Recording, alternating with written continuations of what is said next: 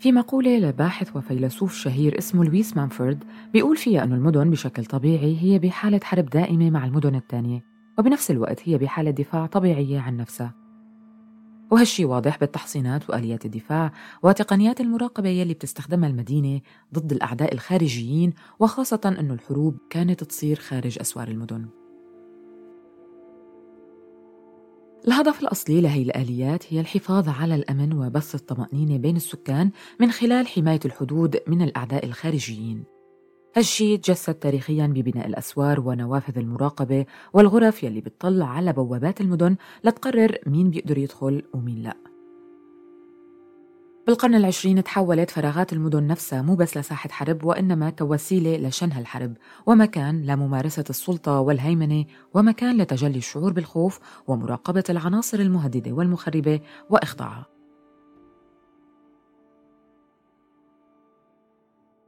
خلال 100 سنة الماضية بشكل خاص أصبحت هاي الأمور تمارس تجاه سكان المدن نفسهم بسبب تهديدهم للسلطة الحاكمة للمدينة أو البلد يلي بيحتوي هاي المدينة. من الأمثلة الحديثة على هالشي هو يلي صار بسوريا بال2012 بعد اندلاع الثورة السورية، وكمحاولة للسيطرة على المندسين والمخربين. مثل ما بتشوفون الدولة قطعت السلطات السورية الإنترنت وشبكات الهاتف لأكثر من 48 ساعة. هالإجراء تم إدانته من منظمة مراسلون بلا حدود يلي وضعت سوريا كوحدة من 5 دول على قائمة أعداء الدولة على الإنترنت لشهر آذار عام 2013. حكومات هاي الدول بتتشارك بمراقبة شديدة لمنصات الأخبار وما يتم نشره عموماً على الصفحات الإخبارية أو الصفحات الخاصة. هالشي أدى لانتهاكات جسيمة لحرية المعلومات وحقوق الإنسان بإجراءات متضمنة لاعتراض مكالمات سكايب وهجمات فيروسات وبرامج ضارة وغيرها. وهالشي أدى لاعتقالات عدد كبير من الناشطين وتعذيبهم لاستخراج معلومات منهم.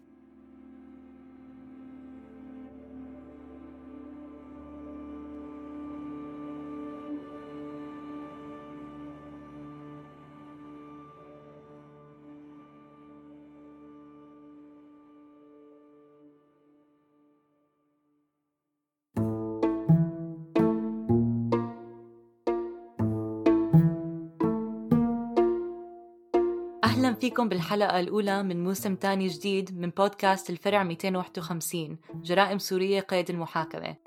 أنا نور حمادة، محامية سورية أمريكية وبشتغل بالقانون الدولي. رافقتكم خلال الموسم الأول من البودكاست مع زميلي آسر خطاب يلي ودعنا بنهاية الموسم الماضي، وهالموسم رح أقدم لكم إياه مع زميلتي الصحفية نايا سكاف يلي كتبت هاي الحلقة بعد بحث وقراءات مطولين. مرحبا نايا. أهلا نور وأهلا فيكم بموسم جديد من بودكاست الفرع 251. أنا نايا، صحفية باحثة ومقدمة سورية مستقلة، ورح كون جزء من عائلة البودكاست لهالموسم. ومزبوط، هالنص ونتاج بحث، لكن بنصح المستمعين كمان إذا مهتمين يقرأوا كتاب مدن تحت الحصار لستيفن غرام.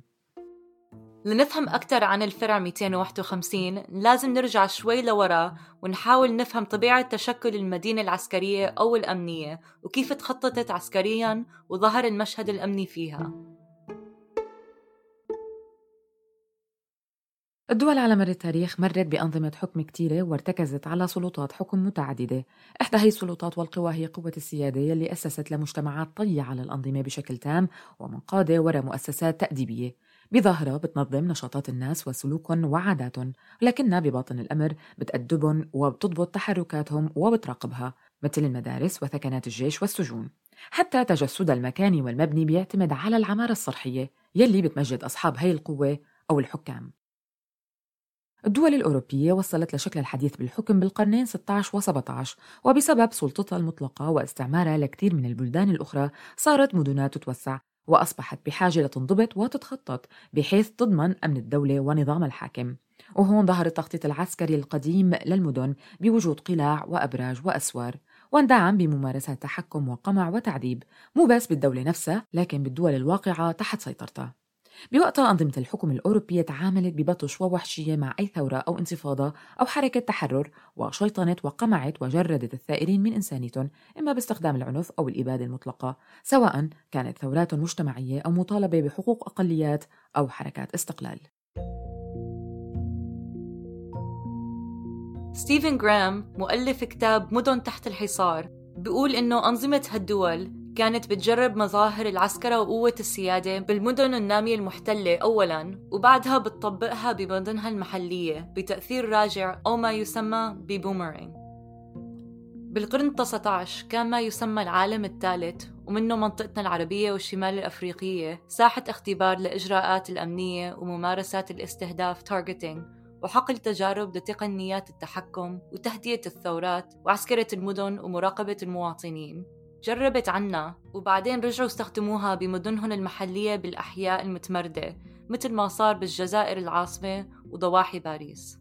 صحيح نور، بالجزائر أعاد المارشال بيجو تنظيم أحياء كاملة بالجزائر العاصمة بعد هدم كامل ووحشي إلى ضمن استراتيجيته لإيقاف انتصارات المقاومة، واستخدم نفس المخطط بباريس لإضعاف الثائرين هنيك من خلال تخطيط جادات عسكرية عريضة لإيقاف تقدم الثوار، وهي الجادات يلي كان أوسمان مخطط مدينة باريس تبناها بأفكاره.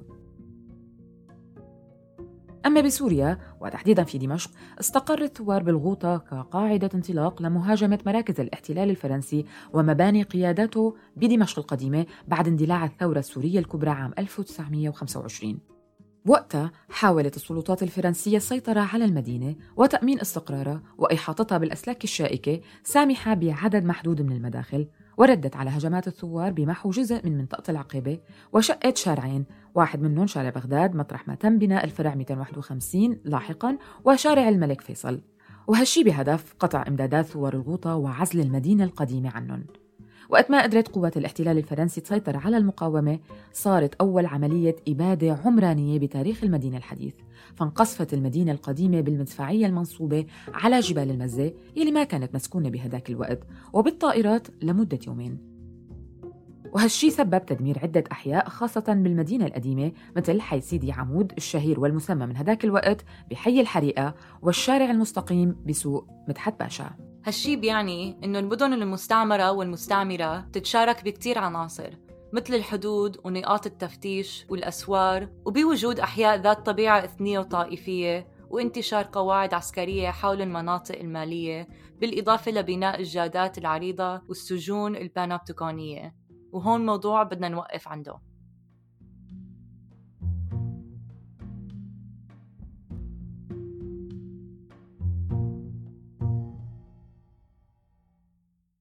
البانوبتيكون هو مبنى تصميمي لمؤسسات مراقبة وحجر جماعية حطه الفيلسوف الإنجليزي جيرمي بانثام بتجسد بكونه مبدأ دائري مؤلف من زنزانات على محيط الدائرة تحت مراقبة شديدة ودائمة من حراس موجودين ببرج مركزي بيمثل مصدر القوة الكلية. السجن البانوبتيكوني بيضمن عدة أمور مثل المراقبة وحفظ الأمن والعزل والشفافية، وكل هالأمور ضرورية لتتبع تحركات السجين وتسجيل عاداته وحالاته النفسية وحفظها بتقارير ورقمنتها. مفهوم البانوبتيكون عبر بشكل قوي وواضح عن إدارة القوة عبر الفراغ، وأسس لهندسة السيطرة المعمارية وانتشار المشهد الأمني بالمدينة، لأنه سلطته مرئية بس ما بنقدر نتحقق منها إذا كان الحراس موجودين فعلاً أم لا. جسدت عمارة السيطرة البانوبتيكونية بكل سوريا بمشاهد الكل بيعرفها، بوجود الأفرع الأمنية اللي بتحبس المواطنين لأدنى شك تجاههم. يعني الأفرع الأمنية بكل سوريا وبمدينة دمشق تحديداً سيطرت على مشهد المدينة بحيث ما في تجمع لأحياء ما له مراقب بطريقة ما. ولكن البانوبتيكون اللي سيطر على سما دمشق بشكل رئيسي بيتجسد بالقصر الرئاسي الموجود بقمة جبل قاسيون اللي صممه المعماري كنزو تنغا بالثمانينات بطريقة سمحت لقائد البلد الحاضر الغائب إنه يشوف مساجينه من برجه المطل على المدينة السجينة محبوسين حتى تثبت براءتهم. خلال القرن العشرين وبسبب الحروب اللي صارت ازدادت الحاجة لتحصين المدن، وظهر التخطيط العسكري الجديد اللي بلش وقت صارت فراغات الحياة اليومية العامة والخاصة وحتى السكان نفسهم إما أهداف للحرب أو تهديدات لأمن الأنظمة. وهالشي صار حجة لتوسيع أمور المراقبة وتحديد هوية العناصر الغريبة واستهداف الفراغ اليومي وشبكات الحياة اليومية والسيطرة عليهم. فكرة التخطيط العسكري الجديد بتدور حول تحصين المدينة وتكثيف المظاهر العسكرية والأمنية للحياة فيها. هالشي بيعني إنه العسكرة والأمن والخوف هن العناصر الأساسية له. خلال حديثنا اليوم رح نركز على الأمن والخوف لصلتهم الوثيقة بالفروع الأمنية العديدة الموجودة بالبلد، ومنهم الفرع 251.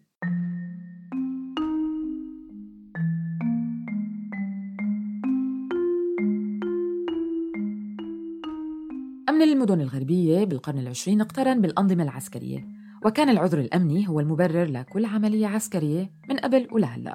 وبارتفاع معدلات الهجمات بالعالم كله تم تطبيع مبدأ الدفاع من أجل الأمن، وأصبح الإقصاء وجنون الشك جزء لا يتجزأ من إجراءات الأمن، أو على الأقل سمة لا يمكن التخلي عنها. واختفت الفروق بين السلم والحرب وبين الشرطة والاستخبارات والجيش بمستوياتهم كلها المحلية والوطنية والعالمية.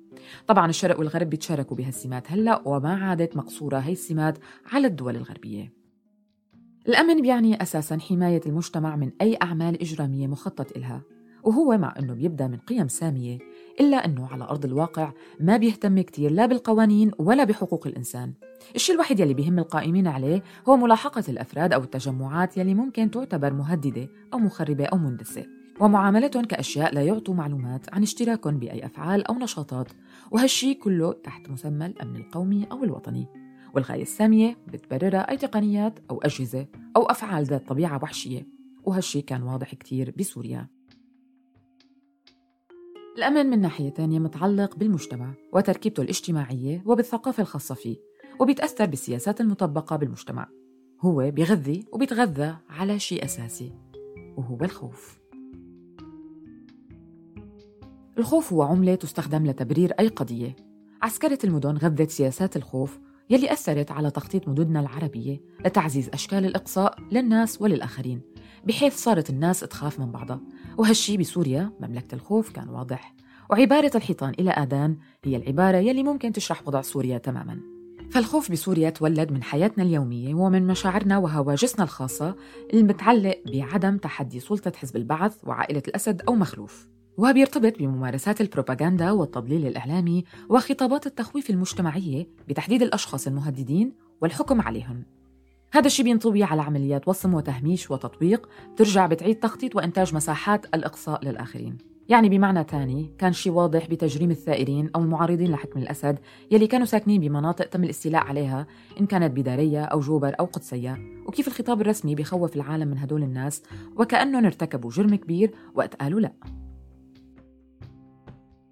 كمان الخوف هو أداة للسلطة الحاكمة لتسيطر على الشعوب، هو مجموعة مشاعر بتخلقها لتشل حركة وتفكير وفعالية الناس نفسهم، ودائما بيتم تصدير هاي المشاعر كنقيض لأمن الناس وأمن البلد. بالخوف بتتكرس صناعة الحدود الداخلية ضمن المدن، وبتنخلق مجتمعات ضمن مجتمعات وبيتسيطر عليها، وبيتم التلاعب بمصالحها والتأثير سلبا على النسيج الاجتماعي للمدينة اللي بيصير مليان ذعر نتيجة سياسات التخطيط الحديث. هالشي كان واضح بالتجيش يلي ألف فيه النظام مؤيديه، وطرح فكرة الاندساس وكيف أنه الثوار رح يقتلوا الناس المختلفين من الطائفة العلوية أو المسيحية مثلا، وكيف نزووا بمناطق خاصة فيهم. مشاهد الخوف أو فراغات الخوف متعددة وواضحة وتجسيد للتخطيط العسكري الحديث للمدينة. رح نكتفي بالحكي عن واحد من أهم هاي المشاهد، وهو مناطق التحكم يلي بيستخدم نسخة جديدة من البانوبتيكون. هي المناطق بتطبق القوة باستخدام الكاميرات وأجهزة الاستشعار يلي بتدل على سلطة يمكن التحقق من وجودها لكنها غير مرئية، لأنه عم تراقب وتشاهد وتسجل وتمحص أنشطة الأفراد.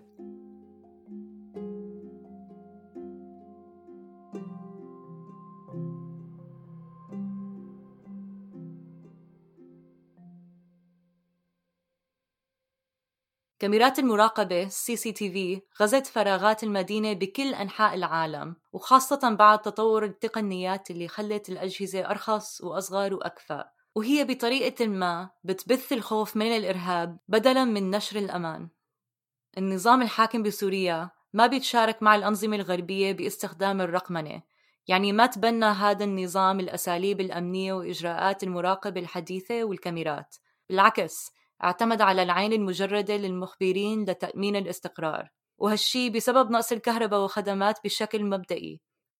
وهي هيك تختلف عن مدن العالم المتقدم، لكنها بتشبهها باحتوائها على بانوبتيكانات صغيرة بكل حي وكل شارع. الناس بيحسوا حالهم بأنهم مراقبين كل الوقت، حتى ببيوتهم، بسبب وجود عيون السلطة ومخبريها بكل مكان وضلوع الجميع بالتنصت والوشاية. الأسد الأب أنشأ هيكلة أمنية قوية سيطر من خلالها على سوريا بتعيين المقربين ونشر المخبرين، والكل كانوا أهداف للمراقبة سواء مسؤولين أو مواطنين. وبحسب Human Rights Watch في 27 مركز أمني بسوريا، 7 أجهزة أمنية رئيسية إلها فروعها وسجونها المنتشرة بكل أنحاء البلد. والشيء المذهل إنه كل واحد منا بيشتغل باستقلالية تامة عن الأجهزة الأخرى، ولكل وحدة منا غرف تحقيق وتقنيات استجواب خاصة بها، وهالشي بدون أي تنسيق أو حدود واضحة بين أشكال التحرك وجمع المعلومات. ومو بس هيك، كمان النقابات والمؤسسات العامة وأفرع حزب البعث الحاكم كانت كمان مراكز لمراقبة وتتبع المواطنين فيها وحولها، يعني مراكز بينوبتيكونية متناثرة بالمدينة. حتى الأكشاك الموجودة بالطرقات وجنب الحدائق بتراقب وتتنصت على اجتماعات الناس وتجمع المعلومات عنهم كأفرع أمنية مصغرة أو ميني بانوبتيكون. يوجد بدمشق العديد من الأجهزة الأمنية تحت سلطات مختلفة. واحد من هي الأجهزة هو فرع أمن الدولة أو إدارة أمن الدولة، يلي هي تسمية غير رسمية لإدارة المخابرات العامة. وبحسب مركز توثيق الانتهاكات يوجد ما لا يقل عن 10 أفرع أمنية قوية تابعة له، يقتاد إلى المعتقلين وبيوقف خط المعرفة عنهم عباب الفرع. إذا نجوا من التعذيب داخل الفرع أو تم الإفراج عنهم بيتحول وقتها لمحكمة أمن الدولة. طبعاً قبل الثورة ما كان حدا عنده معلومات عن الشيء اللي بيصير فعلياً جوات هاي الأفرع أو كيف شكلها حتى. لكن بعد الثورة كتير من منظمات حقوق الإنسان ومراكز توثيق الانتهاكات، وبسبب إدلاء الشهود الناجين والناجيات بشهاداتهم بكوبلنز تحديداً عن التعذيب اللي تعرضوا له تحت أقبية هالأفرع، صار في عنا معلومات وصورة أوضح عن بشاعة هالفروع واللي بيشتغلوا فيها، لوين ممكن توصل همجيتهم وبطشهم. الفرع 251 أو فرع الخطيب يلي تسمى هيك بسبب وجوده بالقرب من ساحة الخطيب وشارع بغداد الراجع بدمشق، وبتسمية ثالثة وهي الأدق الفرع الداخلي، هو مبنى موجود بمنطقة سكنية بيعود بناءها للأربعينات، فيها مثل أي منطقة تانية خدمات مثل جامع ومدرسة ومستشفى. وكانوا أهل الحي سموا الحارة تبع الفرع بينات بعضهم بحارة المخابرات. كانت هي الحارة مسكرة بحواجز أمام السيارات لأواخر التسعينات لمرحلة تجديد البيعة لحافظ الأسد، بس كان فيك توصل مشي دائماً لأي مكان. التجديد الأمني رجع بسنين الثورة وزادت الحواجز أكثر. بارتفاع مشابه لارتفاع الأبنية المجاورة بمنطقة الخطيب يلي بتسكنها طبقات متوسطة، بناء الفرع مكون من 3 طوابق مع الأرضي وإله ملحق وحديقة غير مستعملة. فرع الخطيب هو مبنى سكني وتم تغيير وظيفته واستعماله لوظيفة تانية ليكون مقر لفرع أمني، يعني للاعتقال والتعذيب والتحقيق والأمور الأمنية، ومثله مثل أي سجن بانوبتيكوني له طوابق تحت الأرض وزنزانات متوزعة. بحسب شهادات لمعتقلين فيه بيحتوي الفرع 251 تحديداً على 29 زنزانة، 24 منها للسجن الانفرادي بأبعاد غير إنسانية و5 للجماعي. النوعين موجودين بظروف غير إنسانية، يعني ما إلهم شبابيك ولا إلهم مراوح للتهوية. الإضاءة الوحيدة تجي من لمبة شاعلة 24 ساعة باليوم لحتى المعتقلين يفقدوا القدرة على التمييز بين النهار والليل. فعلا يا نور، يعني الزنزانات الموجودة كانت مش طبيعية. مساحة كل زنزانة جماعية هي مماثلة لأي غرفة سكنية 15 متر مربع، لكن الفرق هو عدد الأشخاص يلي قاعدين فيها. بتقدير أحد الشهود الزنزانة الجماعية للرجال انحشر فيها ببعض الأوقات 150 شخص، يعني المساحة المتاحة لشخص الواحد هي 10 سنتيمتر فقط، وهي أقل ب10 مرات من المساحة الطبيعية لشخص وهو واقف مرتاح. هذا الشيء عم نذكره لحتى نفهم مقدار التعذيب والألم يلي بينشأ فقط من التعدي على فراغ المعتقلين الخاص، اللي بينشأ عنه مشاكل تانية من عدوى لأمراض والتهابات جلدية وتنفسية. فكيف التعذيب نفسه؟ طبعاً مثل ما ذكرنا قبل، كل هالمعلومات ما كانت متاحة أبداً لولا ما سمعناها من الناجين والناجيات، وخاصة يلي تقدموا بشهاداتهم خلال محاكمة فرع الخطيب أو الفرع 251 بكوبلنز. شهود هن أبطال لازم دايماً نتذكر شجاعتهم، لأنه الخوف هو شيء متجدد، هو شيء ما بينتهي ويمكن يتحول لكتير مشاعر تانية. شهود كوبلنز هن الناس تحدوا الخوف، مع أنه المسبب تبعه لساته موجود ولساته بيغذي هذا الخوف، وهو الأمن السوري.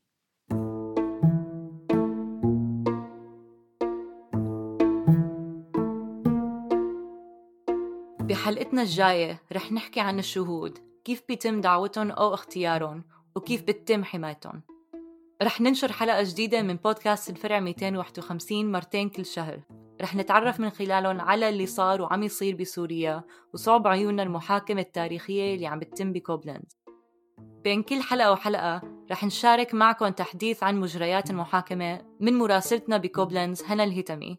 فيكم كمان تسمعوا بودكاست الفرع 251 باللغة الإنجليزية من كتابة فريتز سترايف، تقديمنا ومن المشاركة بالكتابة وتحرير والإنتاج بولينا بيك. حلقة اليوم من كتابة نايا سكاف وتقديم نور حمادة ونايا سكاف، مشاركة بالتحرير فريتز سترايف وتحرير وإنتاج سليم سلامة، نشر وتوزيع 75 بودكاستس. قدرنا ننتج هالحلقة بدعم من وزارة الخارجية الألمانية عبر معهد العلاقات الخارجية وبرنامج تمويل زفيك.